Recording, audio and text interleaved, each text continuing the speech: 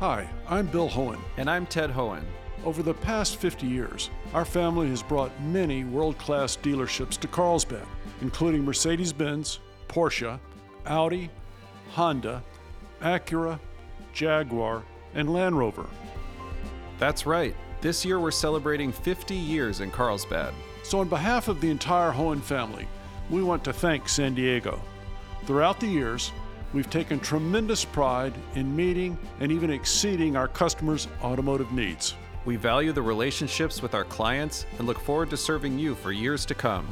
We invite you to visit one of the Hohen Carlsbad dealerships or hohenmotors.com.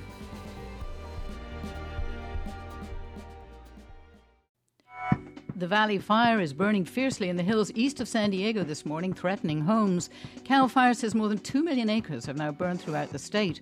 I'm Alison St. John, and this is KPBS Midday Edition.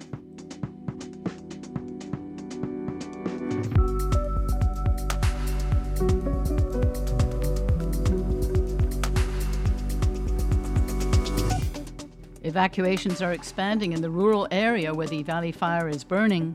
Yesterday alone here at this shelter, we supported 31 families, that's 96 people, with sheltering needs overnight, hotel rooms, and we're continuing to have people trickle in. A new law makes it easier for prison inmates who help fight wildfires to get a job once they get out. That's all ahead on Midday Edition.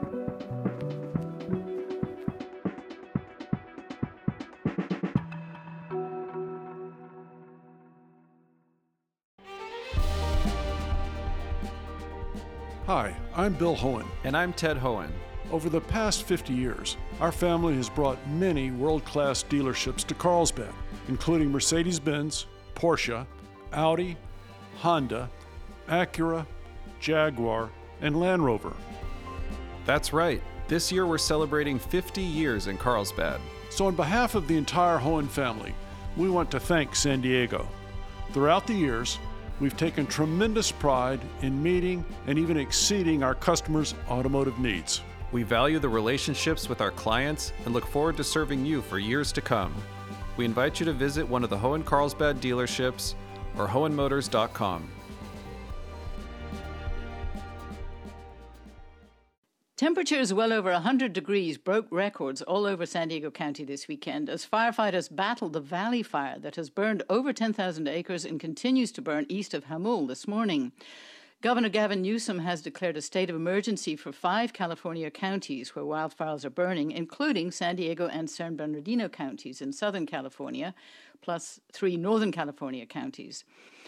Wildfire blazes have now burned about 2 million acres in our state so far, and this is officially the worst fire season in California history already, with peak fire season still ahead.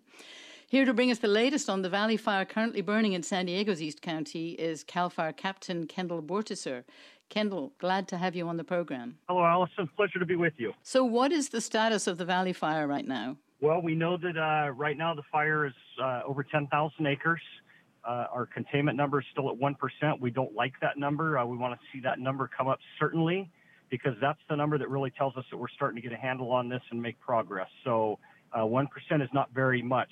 As the crews remain out there 24 hours a day, they are making progress, and over time we will start to see that containment number come up. And what direction is the fire burning right now? Where is it headed?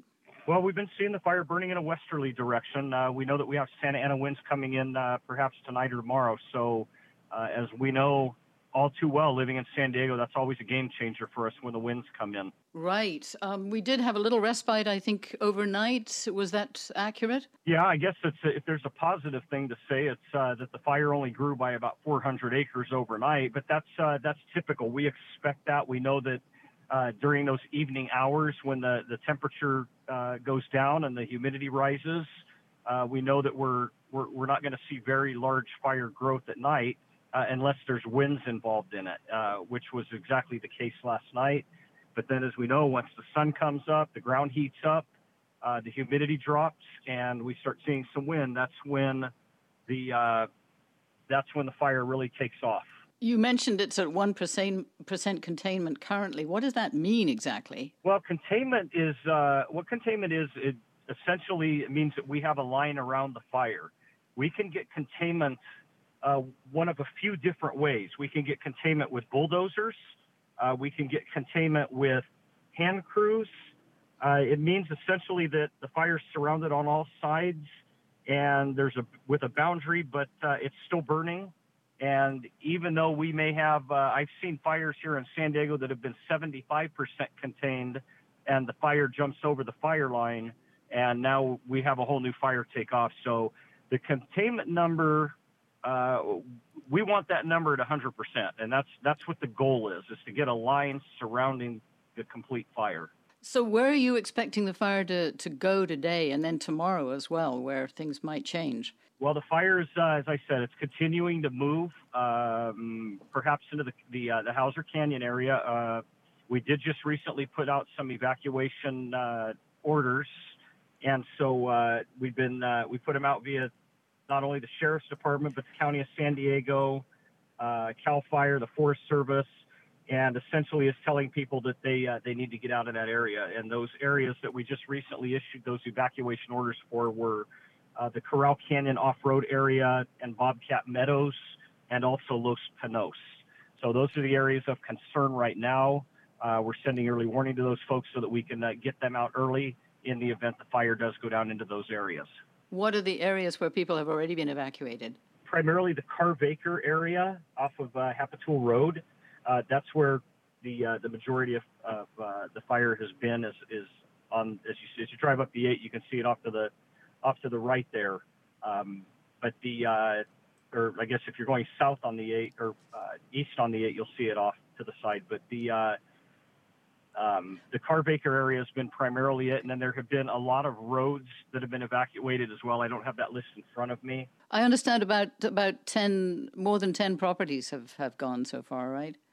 Yes, we have had some residences and some outbuildings, sheds, things like that have been destroyed, and so that we certainly don't like hearing about that. But there have been structures destroyed in this fire. I understand that the military now is being called in to help. What sort of resources do you have, and how will that assist you? Yeah, it assists us tremendously. It's another tool in our arsenal.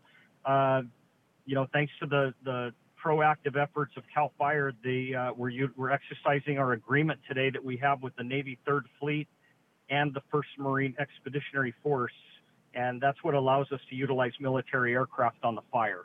So we're going to have a number of those folks here this afternoon that are going to be assisting us fighting the fire right alongside with us. What kind of air power do you have currently? Well, we have both fixed-wing aircraft, which are our air tankers, and also rotary wing aircraft, which are the helicopters.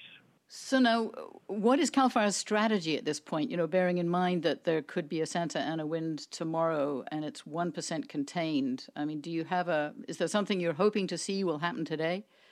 Well, we're certainly hoping that Mother Nature would cooperate with us a little bit and keep the Santa Anas out of here, drops the temperature, brings some humidity up, and let our folks get a handle on this. But we know that that's probably not going to happen. So we have to have a plan in place that in the event that we have to work within those parameters, we've got,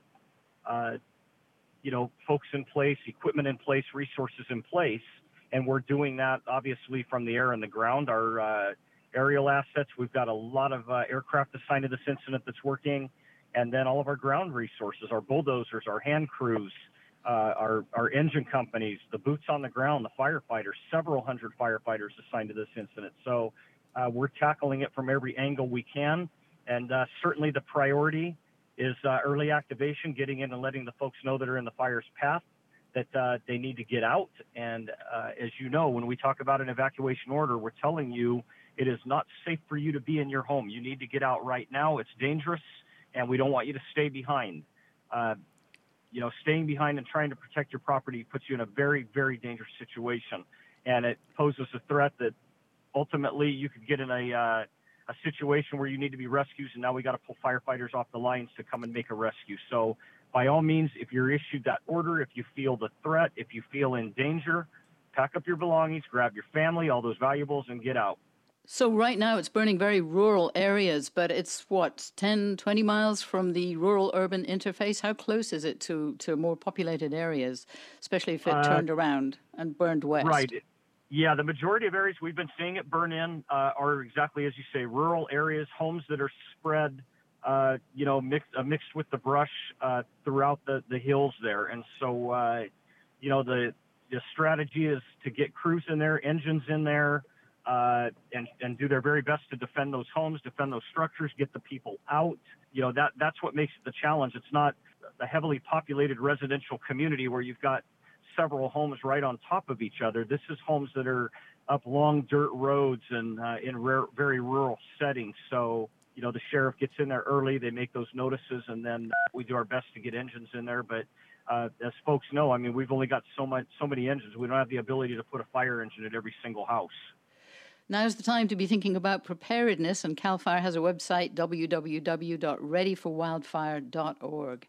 Kendall, thanks so much for bringing us this update. You're very welcome. That is CAL FIRE Captain Kendall Bortisser. Now we're turning to KPBS reporter Joe Hong, who is at the Valley Fire Evacuation Center. Welcome, Joe. Thank you. So where exactly are you? Where's the center? So I am at the Joan McQueen Middle School in Alpine. It's a little southwest of where the main fire is spreading right now. There are currently just Red Cross volunteers here and a couple families that have found refuge here. So we understand that people are being given hotel vouchers to lessen the chance of the spread of COVID. Is it clear how many have received vouchers as opposed to coming to your larger center where they would have been crowded together? Yeah, that's correct. So that's an important distinction to make right now, considering the pandemic is still raging in this region. The Red Cross has emphasized that folks aren't really sheltering here. They're being re-evacuated to local hotels and motels that have sort of offered rooms for evacuees. I spoke with a volunteer named Andrea Fuller, she's a volunteer public information officer for the Red Cross, and she gave me a sense of how many families they've been able to serve. Yesterday alone here at this shelter, we supported 31 families, that's 96 people, with sheltering needs overnight, hotel rooms, and we're continuing to have people trickle in as the word gets out that we are here for you. We're the Red Cross, pandemic or not, we are here for you to provide you relief, comfort, and any support services that we can. So that's almost 100 people that have been evacuated, maybe more by now. Have you had a chance to talk to any of them? Yeah, I spoke with Danielle Beliveau. She was actually able to spend the night here. She has some pets, and she wasn't able to find a hotel that would accommodate them. But she was very up close to the fire when she was evacuated. Here's a clip from her. You know, we kind of get complacent because our firefighters do such an awesome job. We think, oh, they'll knock this down. Oh, I mean, the fire wasn't that far from me, obviously. And I went, oh, yeah, okay, I'll hook up the horse trailer. It'll be fine. And then all of a sudden you just see flames coming towards you and going, okay, this is huge. This is out of control. This is explosive. And that's the only word I can think of is it exploded. She's here, like I said, with her pets. She has a cat and two big wolf dogs right now, and she's grateful for everything that the Red Cross has provided them for her and her partner. But she said she could really use a shower right about now. I understand there are also people staying in their cars and RVs. Have you seen any of that? I know Danielle Beliveau told me that up until last night, she had to stay in her car, but the school was able to accommodate her last night just because it got so hot. Right now, I don't see any RVs or folks staying out in their cars. The parking lot looks fairly empty right now. So what kind of precautions are they taking at the shelter to prevent any kind of COVID-19 problems? The Red Cross volunteers are doing temperature checks for everyone who enters. I had to get my temperature checked to walk in to talk to people here today. They're also, there are tables set up with plastic dividers. So they're really enforcing that social distancing, and they're just disinfecting all the tables and chairs as well. So what kind of services are being provided at the center? Yeah, so evacuees are getting hot food. They're getting water. They have plenty of Gatorade.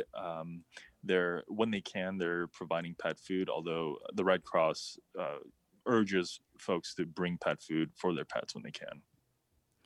Can you see any evidence of the fire from the evacuation center at all? Is there a bad air quality? What can you see? Yeah, I mean, I don't see a ton of smoke. I'll say the air is generally pretty gray, but I don't see any like rising smoke or ash or anything like that. No sort of immediate threat of fire around here, it looks like. The area where the fire is burning is very rural, and of course a lot of people out there have animals, and some have large animals and livestock. What do you know about what kind of options are there for people who have animals that are at risk? Yeah, so it seems like the Red Cross and the evacuees themselves are kind of scrambling to get their larger animals housed.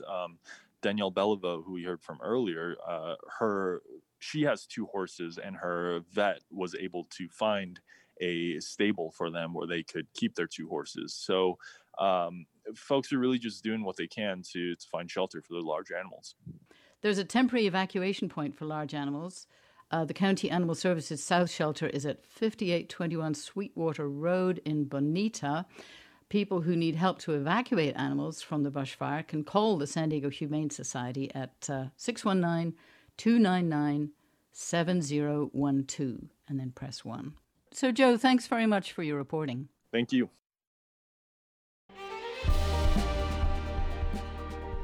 Hi, I'm Bill Hohen. And I'm Ted Hohen. Over the past 50 years, our family has brought many world-class dealerships to Carlsbad, including Mercedes-Benz, Porsche, Audi, Honda, Acura, Jaguar, and Land Rover. That's right. This year we're celebrating 50 years in Carlsbad. So on behalf of the entire Hohen family, we want to thank San Diego. Throughout the years, we've taken tremendous pride in meeting and even exceeding our customers' automotive needs. We value the relationships with our clients and look forward to serving you for years to come. We invite you to visit one of the Hohen Carlsbad dealerships or hohenmotors.com.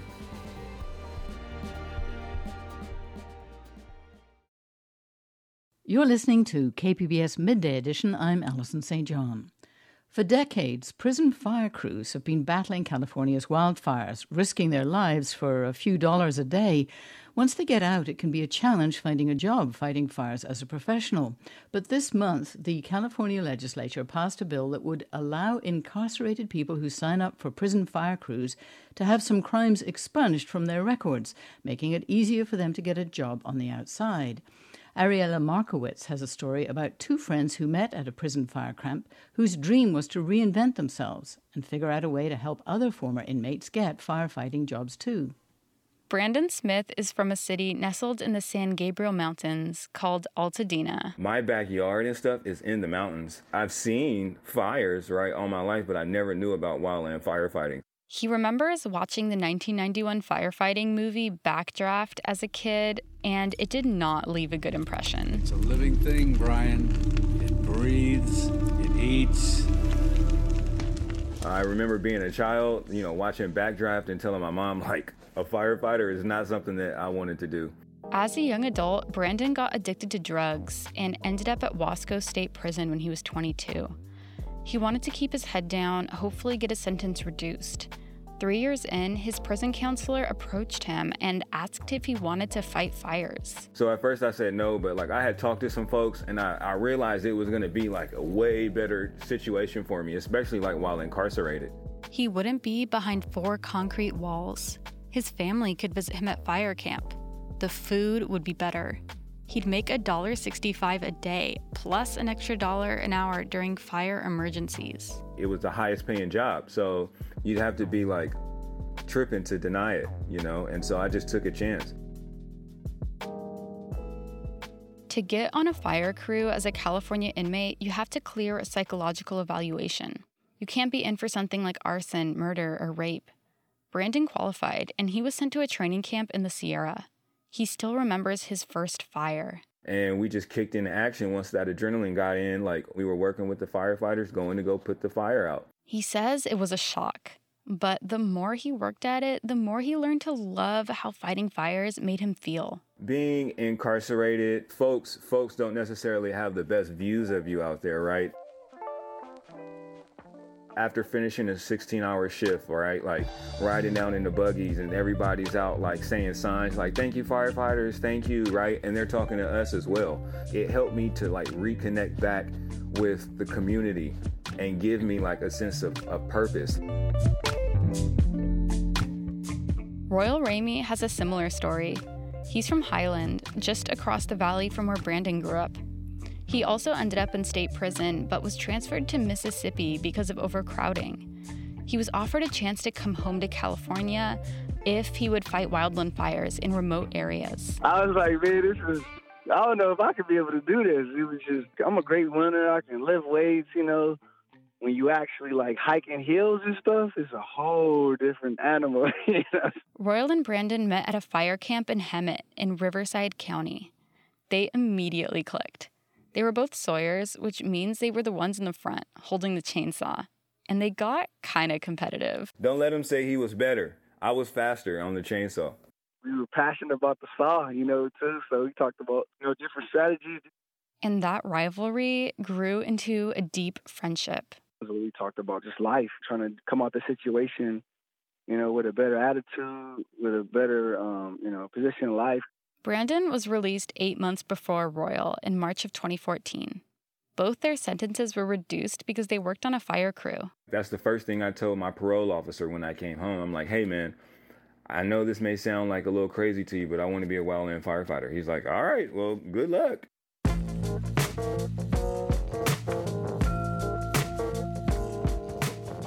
I spent about 18 months really working, trying to figure it out. I was going to fire stations, I was turning in applications. But he wasn't getting far.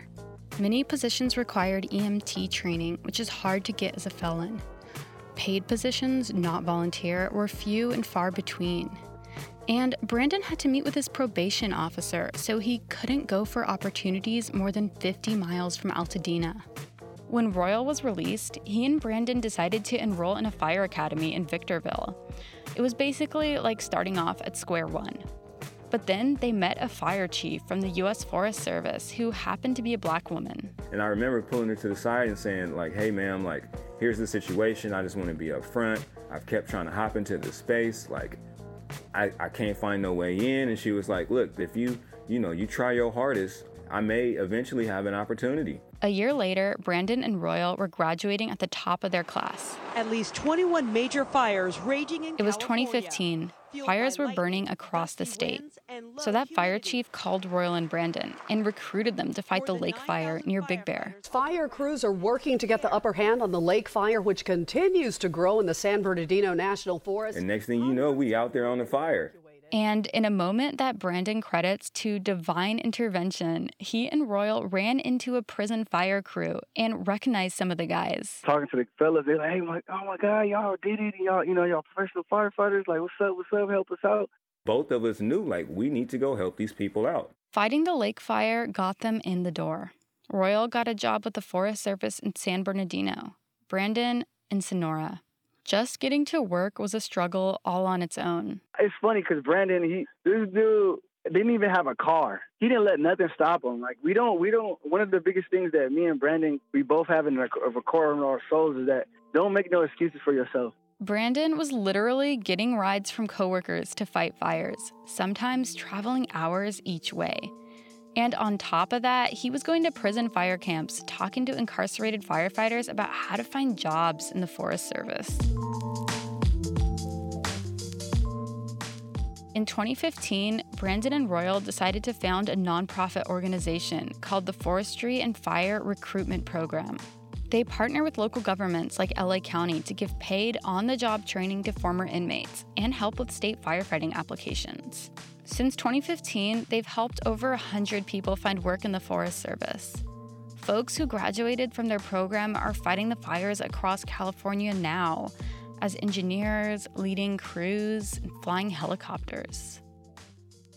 But I am curious about, like, your feelings about having been introduced to this path while you were in prison. What are your thoughts on just like prison labor in general?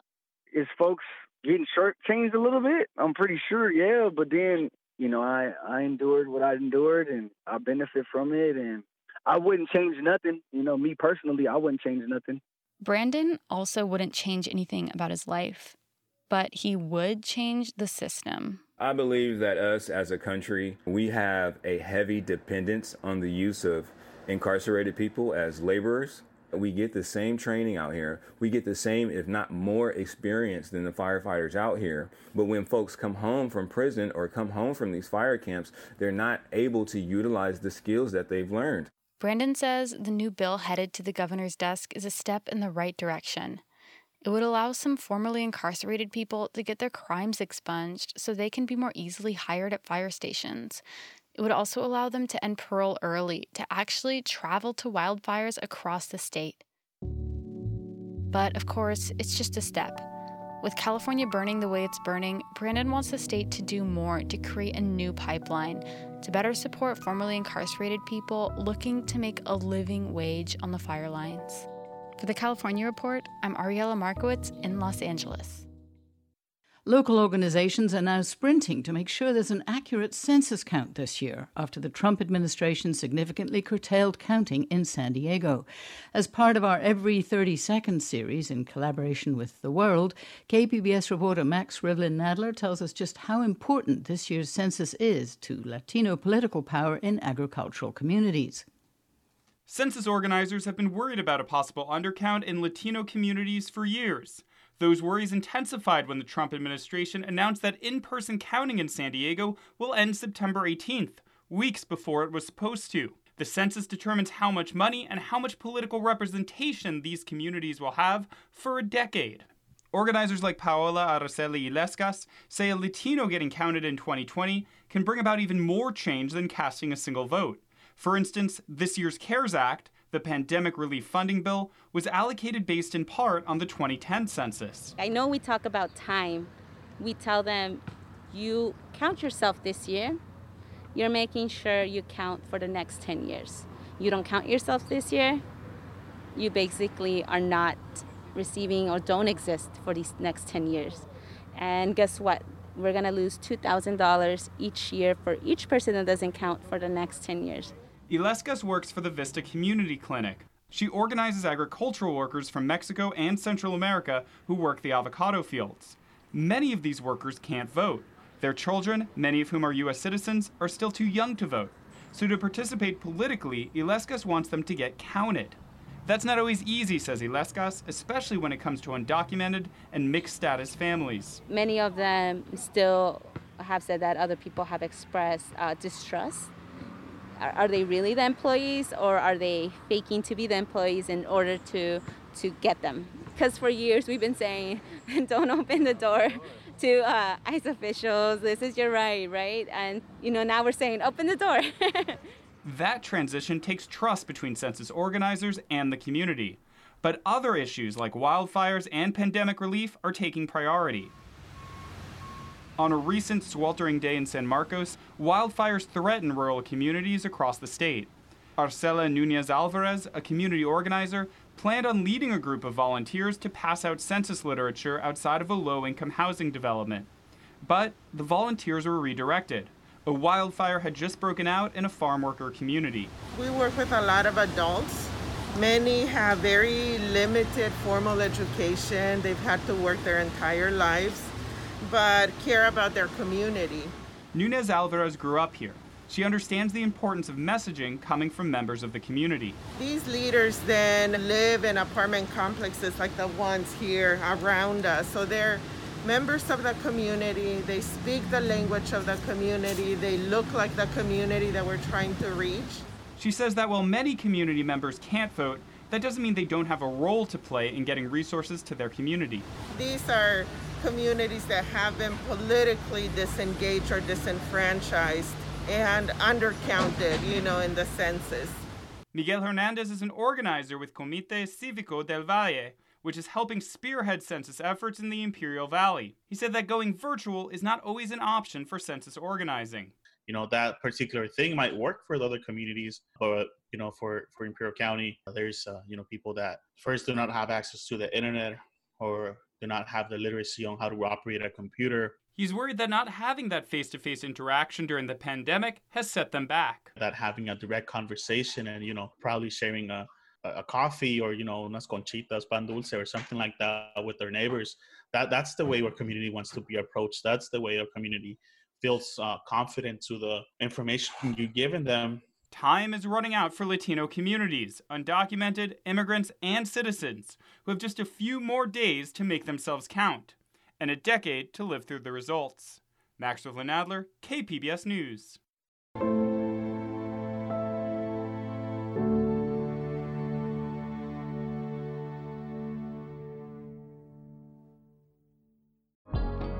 KPBS On Demand is supported by Bill Howe Plumbing, Heating and Air, Restoration and Flood Services. Family owned and operated for 3 generations, Bill Howe has been serving the plumbing, heating and air, and water damage needs of the San Diego area since 1980. With their fleet of trained professionals, Bill Howe has the ability to service all major and minor plumbing and HVAC emergency needs 24 hours a day, 7 days a week. Bill Howe is committed to providing excellent service to their customers with transparent quotes and attention to detail on every job. Whether you're in need of an HVAC installation, plumbing, or water damage restoration in San Diego, they offer the convenience of scheduling an appointment over the phone, online, or through live chat on their website. Call 1-800-BILL-HOWE or visit BillHowe.com, because we know how. You are listening to KPBS Midday Edition. I'm Alison St. John. Even if you're not in the path of a wildfire, you've likely been smelling and breathing the smoke that's been blanketing many parts of the state. And as we've seen with the COVID pandemic, place and race play a role when it comes to who is affected most by bad air. Today, we're heading to one neighborhood in the Solano County city of Vallejo to meet an 11-year-old girl with asthma. It turns out the place where she lives is bad for her health for all kinds of reasons. And as reporter Lee Romney tells us, these recent fires are just the latest to tax her young lungs.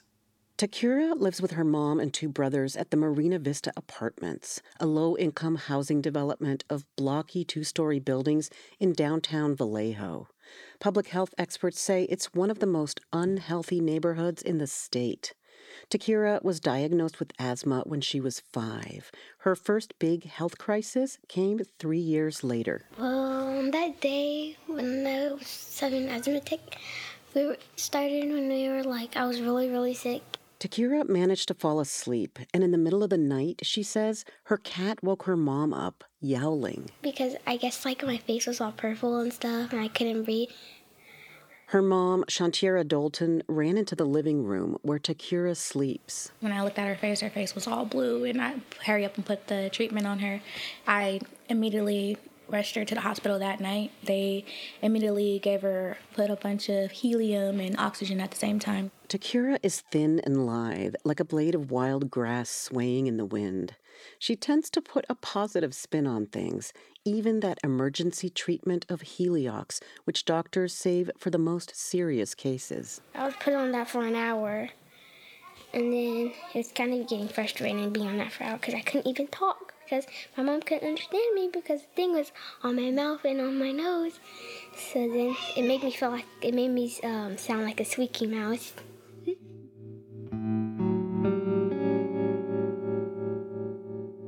Days later, Takira went home with a bunch of new prescriptions. But her records show her mom would run out of key maintenance meds over the next few years, partly because of hitches with her Medi-Cal. That's just one example of how wealth can impact health. Gaps in Takira's treatment made controlling her asthma harder, and she landed back in the ER again and again. Leave your homes. Sonoma County Sheriff's Office, mandatory evacuation order. Leave your homes. Sonoma County Sheriff's Office. That's a deputy's body cam from the October 2017 Tubbs fire. It raged through Sonoma and Napa counties.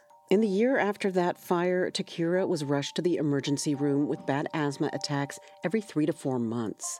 Not on the days when the smoke was at its worst, but after.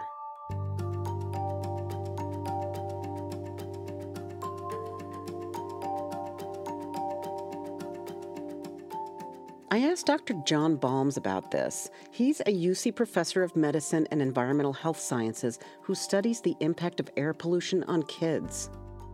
Based on what we know from outdoor air pollution and about asthma biology in general, the effects can be cumulative. There's a lot we still don't know about the long-term health effects of wildfire smoke, but a recent Stanford University study showed potentially lasting damage to the immune systems of kids who'd been exposed to fire smoke. And an investigation by Reveal for the Center for Investigative Reporting found a spike in ER visits for lung and heart ailments for kids and adults months after the Tubbs fire.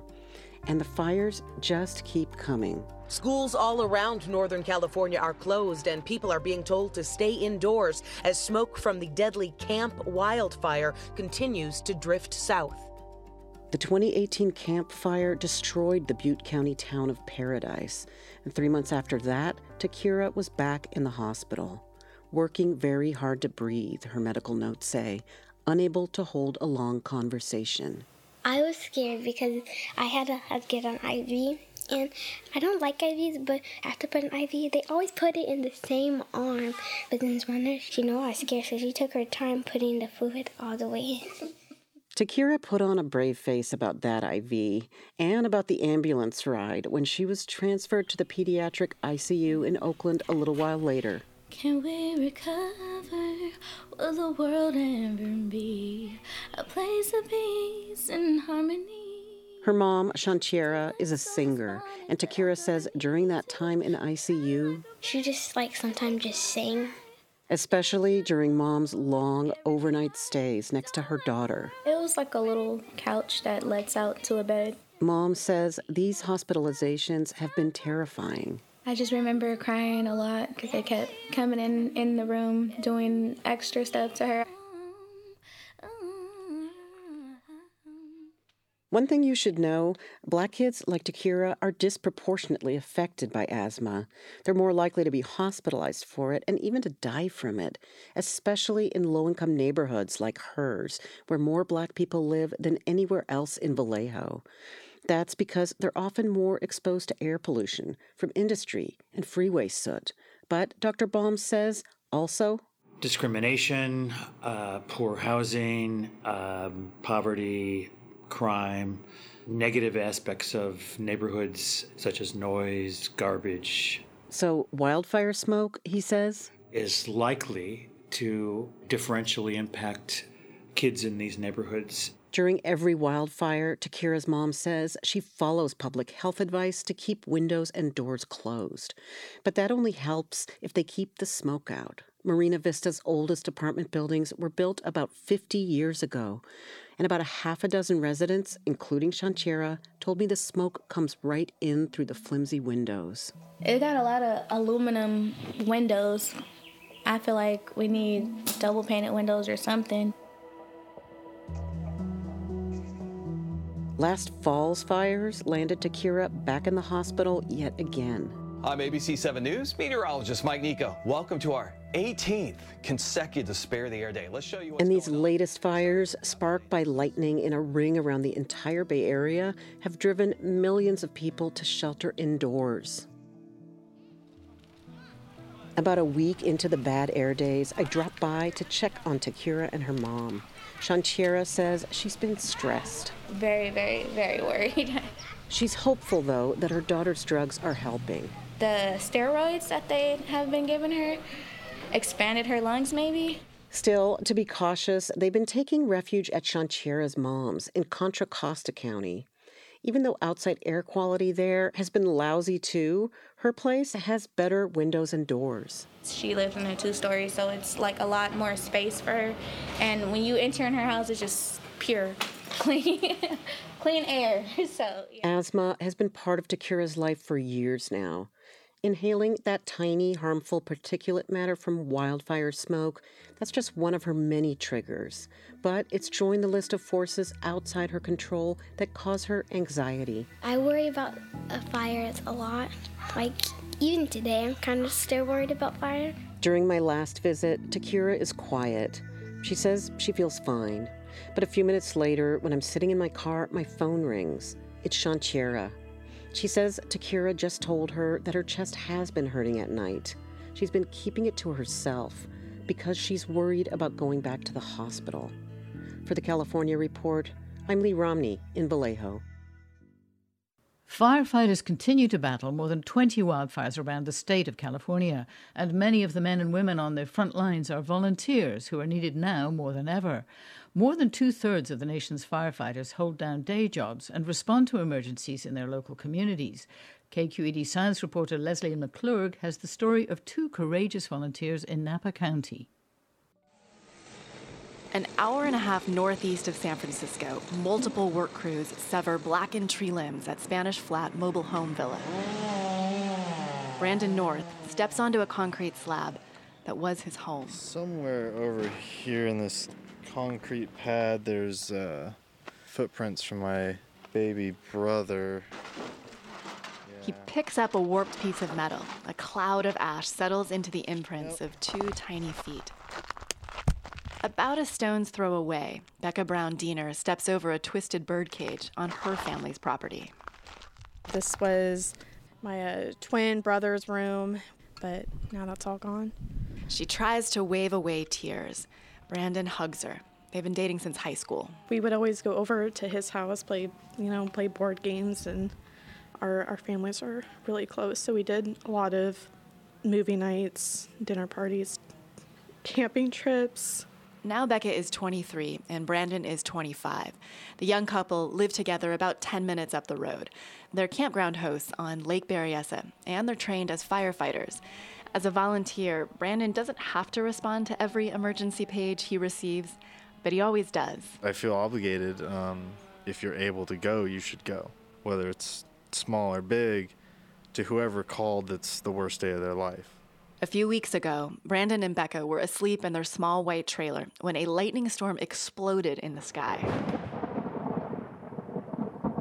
I'm terrified of lightning, so I was just kind of videotaping it, and I woke him up, and I was just recording it. And the radio started going crazy.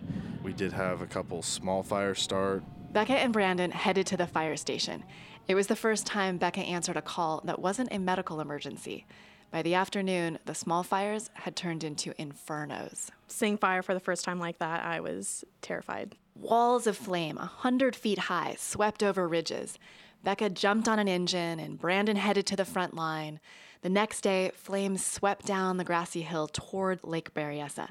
Brandon and Becca spent all day and all night cutting back brush and tree limbs and saved the campground. At dawn, they celebrated. So I was excited because I like fighting fire. But then when it started to get into housing areas and stuff, the excitement went away and more of anger started to set in, I guess.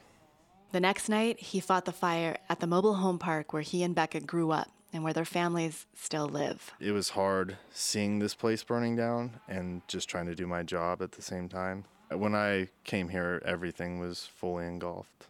As white, hot fire incinerated trailers, Brandon helped the few remaining residents to flee. They were people he'd known his whole life. After everyone escaped, he climbed into his truck and called Becca to tell her their families' homes were gone. My heart broke. I just felt devastated and hopeless. I didn't know what really to do. And then when I came home, it was kind of safe where our trailer is. Came in, she was sitting there crying, and I was holding her hand and kind of already on a knee. So I was like, well, it's in my pocket. He's talking about the ring. He grabbed it to make sure it didn't burn. She's a mess. Might make her feel better. Finally, he asked me to marry him. He wasn't planning on popping the question, nor did they have time to digest the big news. They continued to fight the fire for 2 more weeks. Brandon says he slept about 8 hours in the first 7 days. Now, they're helping their families resettle outside of California. Becca would love to go too, but Brandon shakes his head. Not only is this home, I guess callous way of saying it, this is where the action is, so it's where I want to be. They hope to celebrate their engagement before the next wildfire strikes Northern California. For the California Report, I'm Leslie McClurg in Napa County. One of the fires that's been burning in San Mateo and Santa Cruz counties has scorched California's first state park, Big Basin. Nearly all of the park's historic buildings have been lost. But the good news is many of its enormous old-growth redwoods are expected to survive, as they have for centuries. Sasha Kokop presented this collection of stories and memories about the park for the California Report. Those giant trees have inspired lots of folks in different ways. Listener Tom Taylor composed this piece of music called Big Basin Breakdown as an ode to the park. Shortly after high school, my friends and I went camping to Big Basin, had a wonderful night. Unfortunately, the next day, I went home and my mom handed me my draft notice, so surprise, I had to spend a little time in the Army before going to college. But I always had such a fondness for Big Basin. What a beautiful place. Tom says his tribute to the giant trees really helped launch his career and make him the musician he is today. It did take me to Europe and beyond. I got to meet the president of Bavaria, the mayor of Munich, all sorts of dignitaries, just because of a wild night with some of my high school friends back in 1972. Tom's piece is being performed here by musicians from San Jose State with the Kronos Quartet and David Grisman on mandolin. We're going to play it for you now while other listeners share their memories of Big Basin.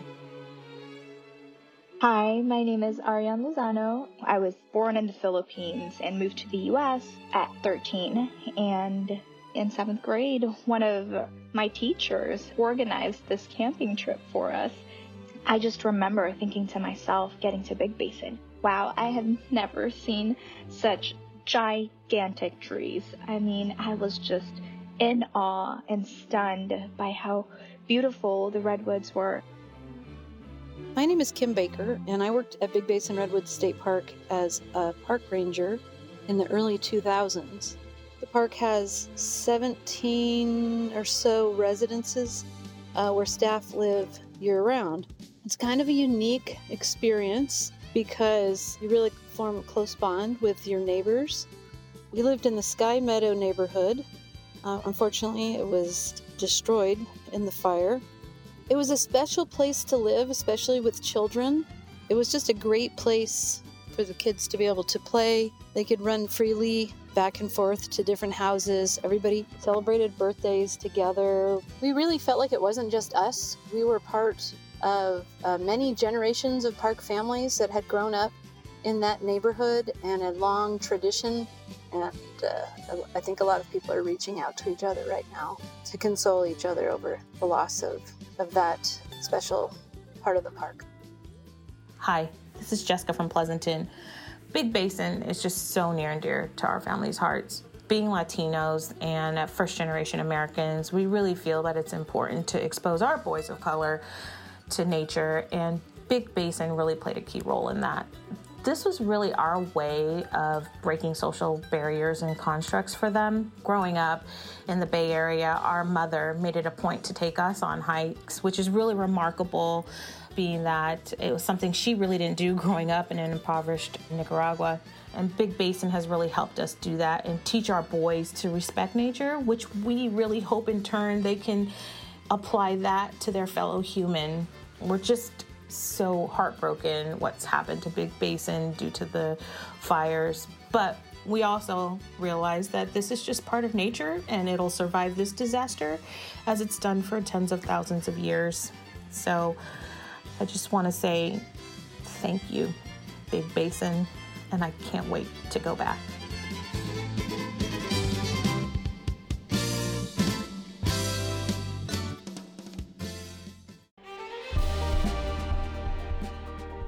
Hi, I'm Bill Hohen. And I'm Ted Hohen.